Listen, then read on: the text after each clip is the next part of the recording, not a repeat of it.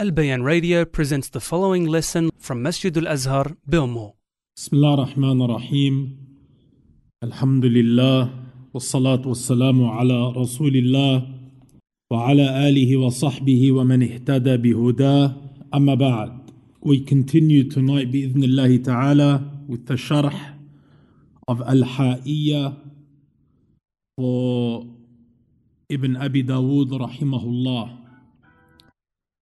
And in our last lesson, we were discussing the different principles that the scholars of Islam have used in order to derive the ahkam, the rulings in the religion.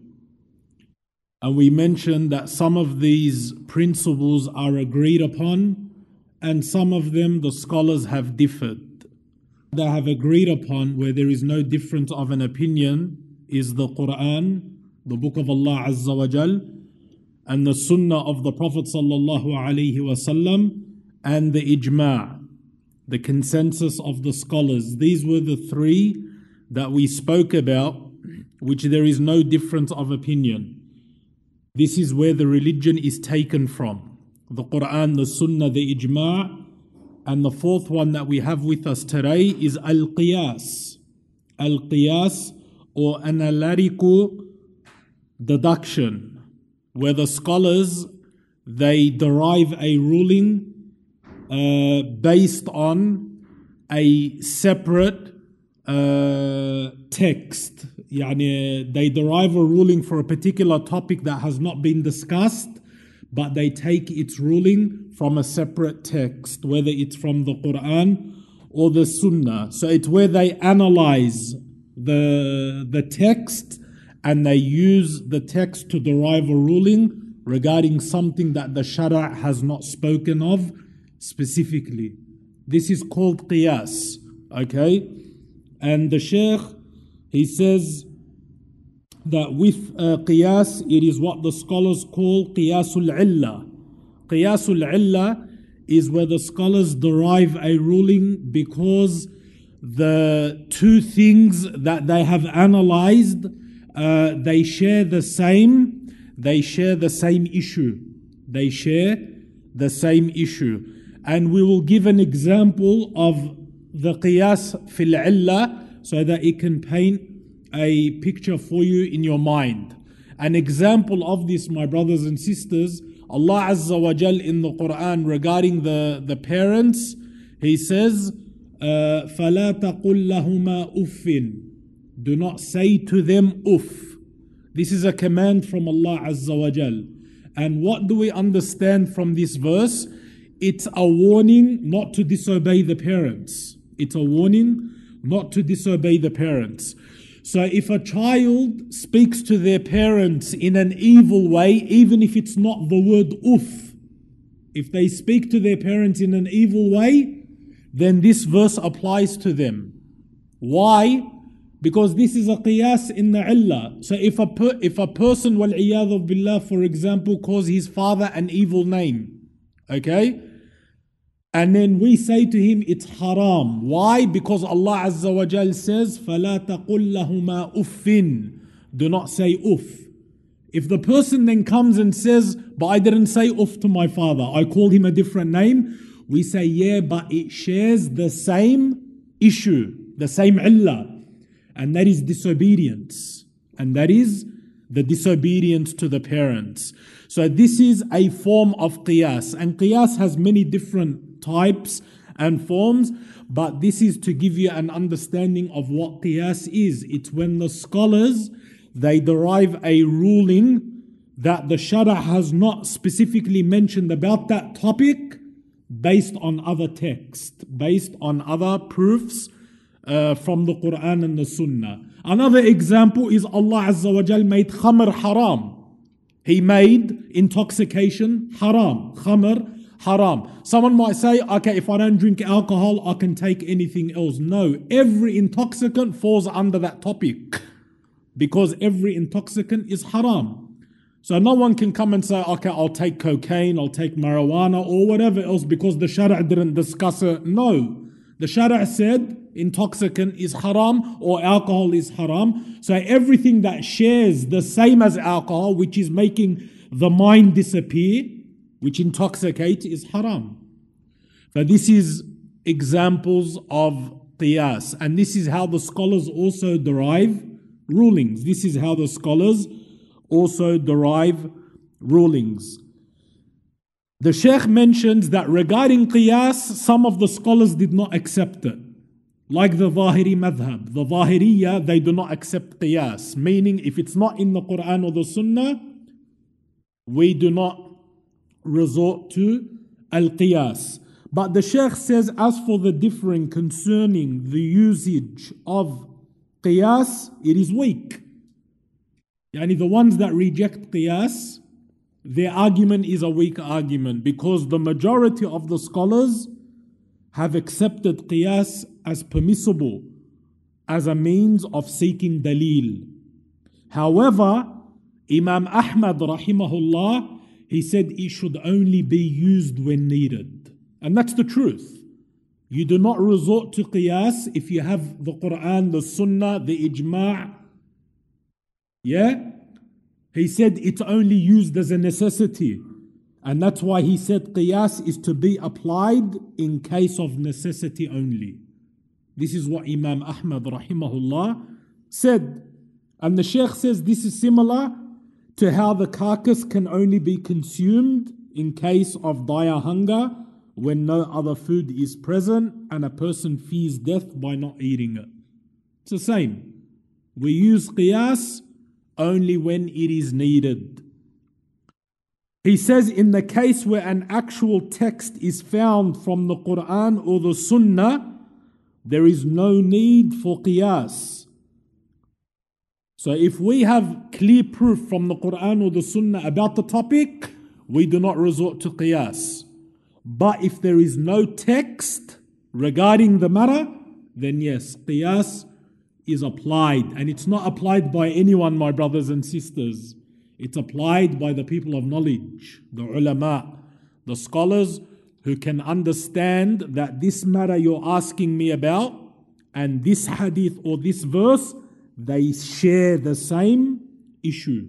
They share the same issue we're discussing. So it's not for any layman to do qiyas.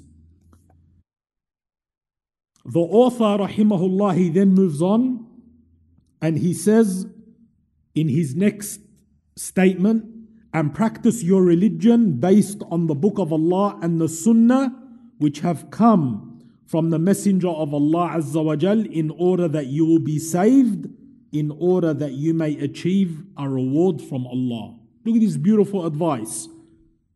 Practice your religion based on the Quran and the Sunnah. This is the advice of Abu Bakr, the son of Abu Dawood, rahimahullah. And this means that you derive your deen from the Quran and the Sunnah, the authentic narrations. That's where you take your religion from. As for that which comes from other than the Messenger of Allah sallallahu alaihi wasallam, then it has to be investigated.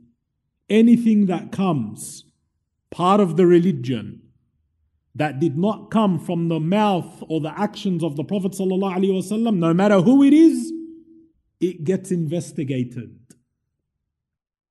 The Shaykh says, if it agrees with the Quran and the Sunnah, then it is accepted. But if it is found to be in opposition to the Quran and the Sunnah, it is rejected, no matter who it is, no matter who it comes from. So we take our deen from the Quran and the Sunnah. Anything from those two, we do not question. Besides those two, we investigate. If it agrees with the Quran and the Sunnah, we accept it.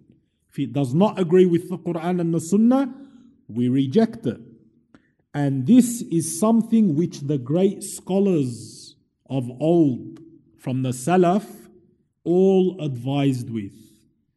And the Shaykh, Hafidhahullah, Shaykh Salih al-Fawzan, he now mentions great sayings for the four Imams.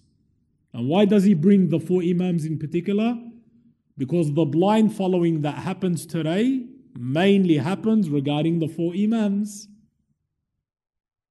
So let's see what the great four Imams of Islam have mentioned. The first that he speaks of is Imam al-Shafi'i rahimahullah. Imam al-Shafi'i, he said in one of his statements, when my saying contradicts the saying of Rasulullah sallallahu alaihi wasallam, then take the saying of Rasulullah sallallahu alaihi wasallam and throw my statement against the wall. SubhanAllah. This is Imam al-Shafi'i. What a great Imam and a great advice that he gave. If my saying contradicts the saying of the Prophet ﷺ, what has he told you to do? Throw my statement against the wall. So if a person truly wanted to follow Imam al-Shafi'i, he will follow this advice. And a person who blind follows has not followed the advice of Imam al-Shafi'i, rahimahullah. Imam Malik, rahimahullah, said, each one of us can have our statements accepted or rejected, and then he said, except for the occupant of this grave. And he pointed to the grave of the Prophet sallallahu alaihi wasallam. Because Imam Malik was Imam Darul Hijrah. He was the Imam of Medina, the great Imam. He said these words in the Prophet ﷺ's masjid, next to the Prophet ﷺ's grave. He said, every person, every one of us, his words can be accepted or rejected, except the owner of this grave. That's the only words that you cannot reject. As for everyone else, he's a human. He's a human that can make mistakes in deen.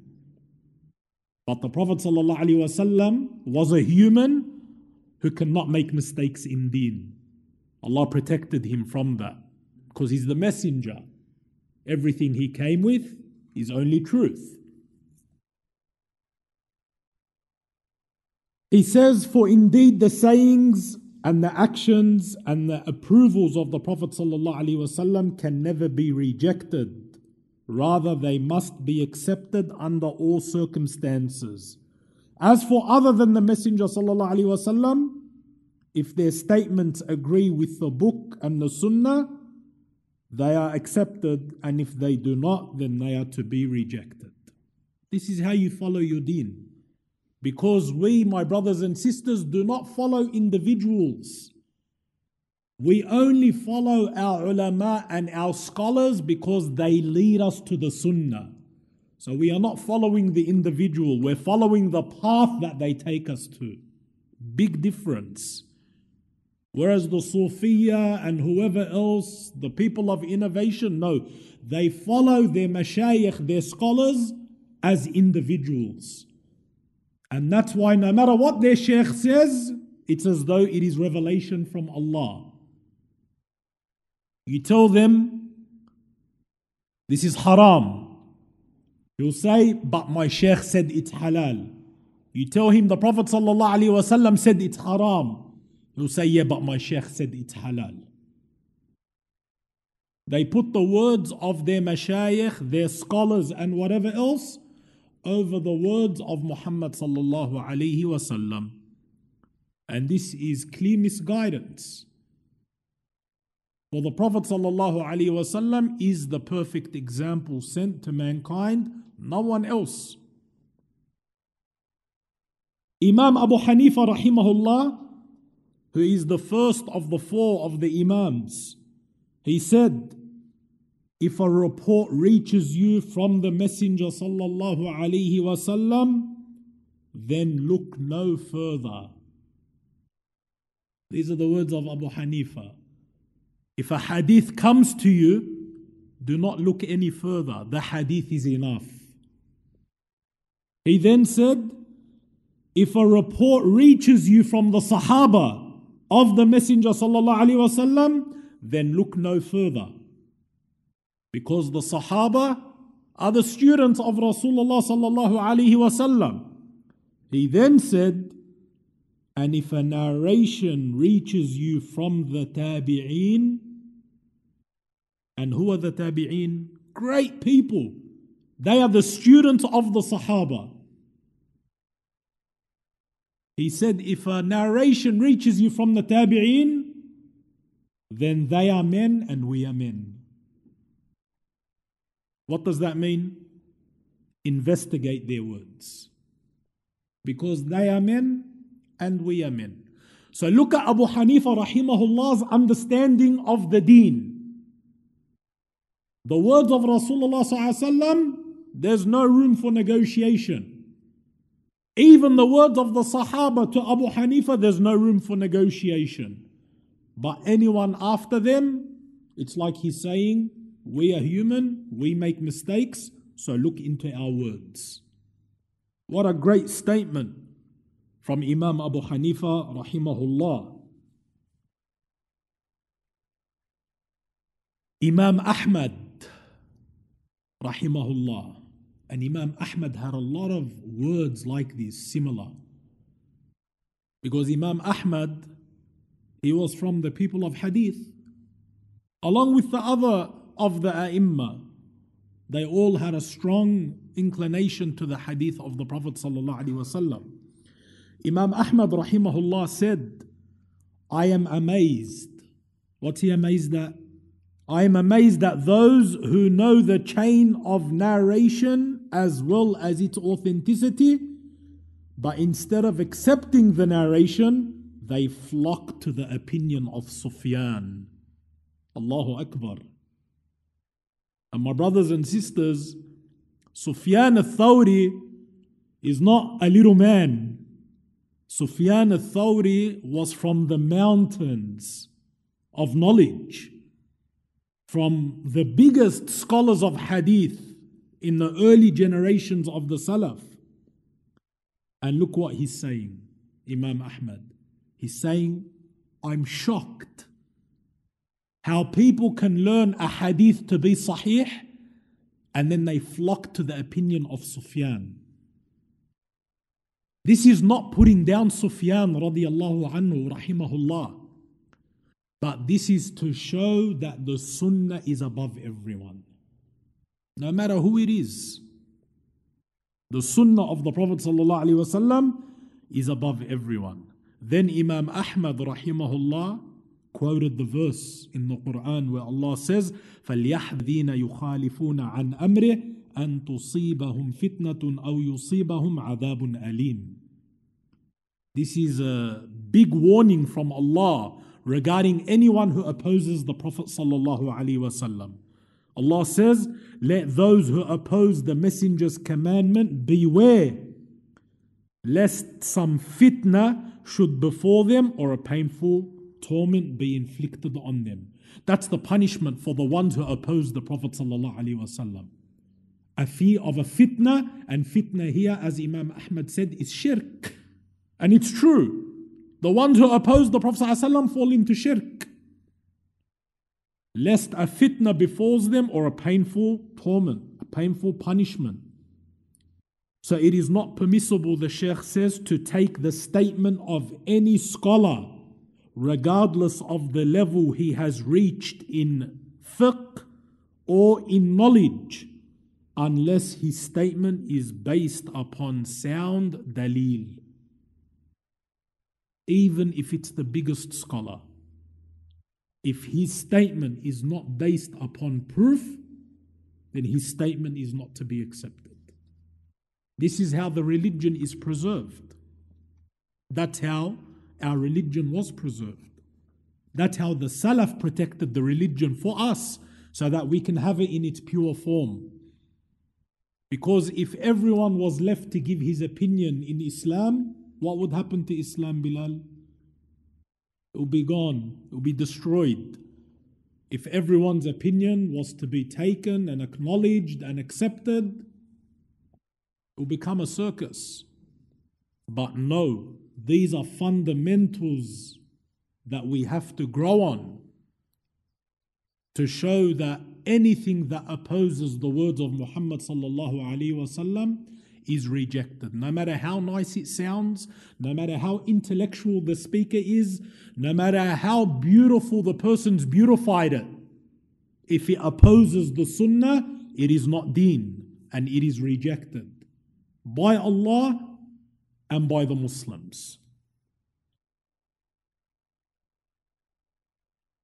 He says, as for that which goes against the sound evidence, it is not to be accepted. And this is because no one has any statement in the presence of Rasulullah sallallahu alaihi wasallam. No one has an opinion when the Prophet sallallahu alaihi wasallam has spoken. Even the Sahaba. Never, ever you will find the Sahaba give an opinion if the Prophet sallallahu alaihi wasallam had spoken. Because Allah ordered them that. Allah says, Ya ayyuhalladhina amanu la tuqaddimu bayna yaday Allahi wa rasulih. This is a clear command. Allah Azza wa Jal says, O you who believe, do not make a decision in advance before Allah and His Messenger. Look at that. Do not make a decision before Allah and His Messenger have spoken. This shows that the Prophet sallallahu alaihi wasallam, his words are above everyone. And Allah Azza wa Jal revealed the verse when the Sahaba used to sometimes get carried away and they will raise their voices in the presence of the Prophet sallallahu alaihi wasallam. Not to talk over him, but them, they'll naturally be talking and the Prophet sallallahu alaihi wasallam will be talking. And sometimes their voice will go higher than the Prophet ﷺ's. So Allah revealed the verse, لا ترفعوا أصواتكم فوق صوت النبي. Do not raise your voices above the voice of the Prophet of Allah. And the scholars of Islam, my brothers and sisters, have all mentioned, go to all the tafsir. They all said this is not only regarding the physical raising of the voice, but this is also regarding putting an opinion over his opinion. Do not raise your voice over the voice of the Prophet ﷺ means do not put any words above his words. Do not give preference to anyone's opinion over his opinion. How can you? When Abdullah ibn Abbas radiyallahu ta'ala anhuma, the great Sahabi, when he was asked a fiqh question and he mentioned the hadith that the Prophet sallallahu alaihi wasallam said 1, 2, 3. The ones who asked him the question, they said, yeah, but we heard Abu Bakr and Umar say 1, 2, 3. Look who they quoted. They didn't quote Imam al-Shafi'i or Malik or Ahmad or Abu Hanifa or Sufyan or my Sheikh today or my Imam today. They quoted the greatest of the Ummah, Abu Bakr and Umar. No one greater than them. So when Abdullah ibn Abbas heard that, he became very angry. And he said, Allahu Akbar. He actually made takbir. He said, Allahu Akbar. I tell you, Rasulullah sallallahu alaihi wasallam said 1, 2, 3. And you want to tell me Abu Bakr and Umar said 1, 2, 3? He said, by Allah, I fear from your words that Allah will send down a punishment from the heavens. That's for what? Putting the words of Abu Bakr and Umar radiyallahu anhuma before the words of the Prophet sallallahu alaihi wasallam. You can't. And Nabi sallallahu alaihi wasallam is our qudwa, our example. Allah perfected him in the religion and told us, follow this man. So that's what we have to do. So when we follow our scholars, and do not get me wrong, my brothers and sisters, we are not saying not to follow our imams. We do follow our imams, but we follow them in that which leads us to the truth. To the Quran and the Sunnah, yes. But we do not believe anyone is infallible. Everyone makes mistakes. And our duty is not to follow the mistake when it is clear to us that this is a mistake. So your vision in your deen should only be to follow the sunnah. So whoever leads you to the sunnah, alhamdulillah. That's your aim.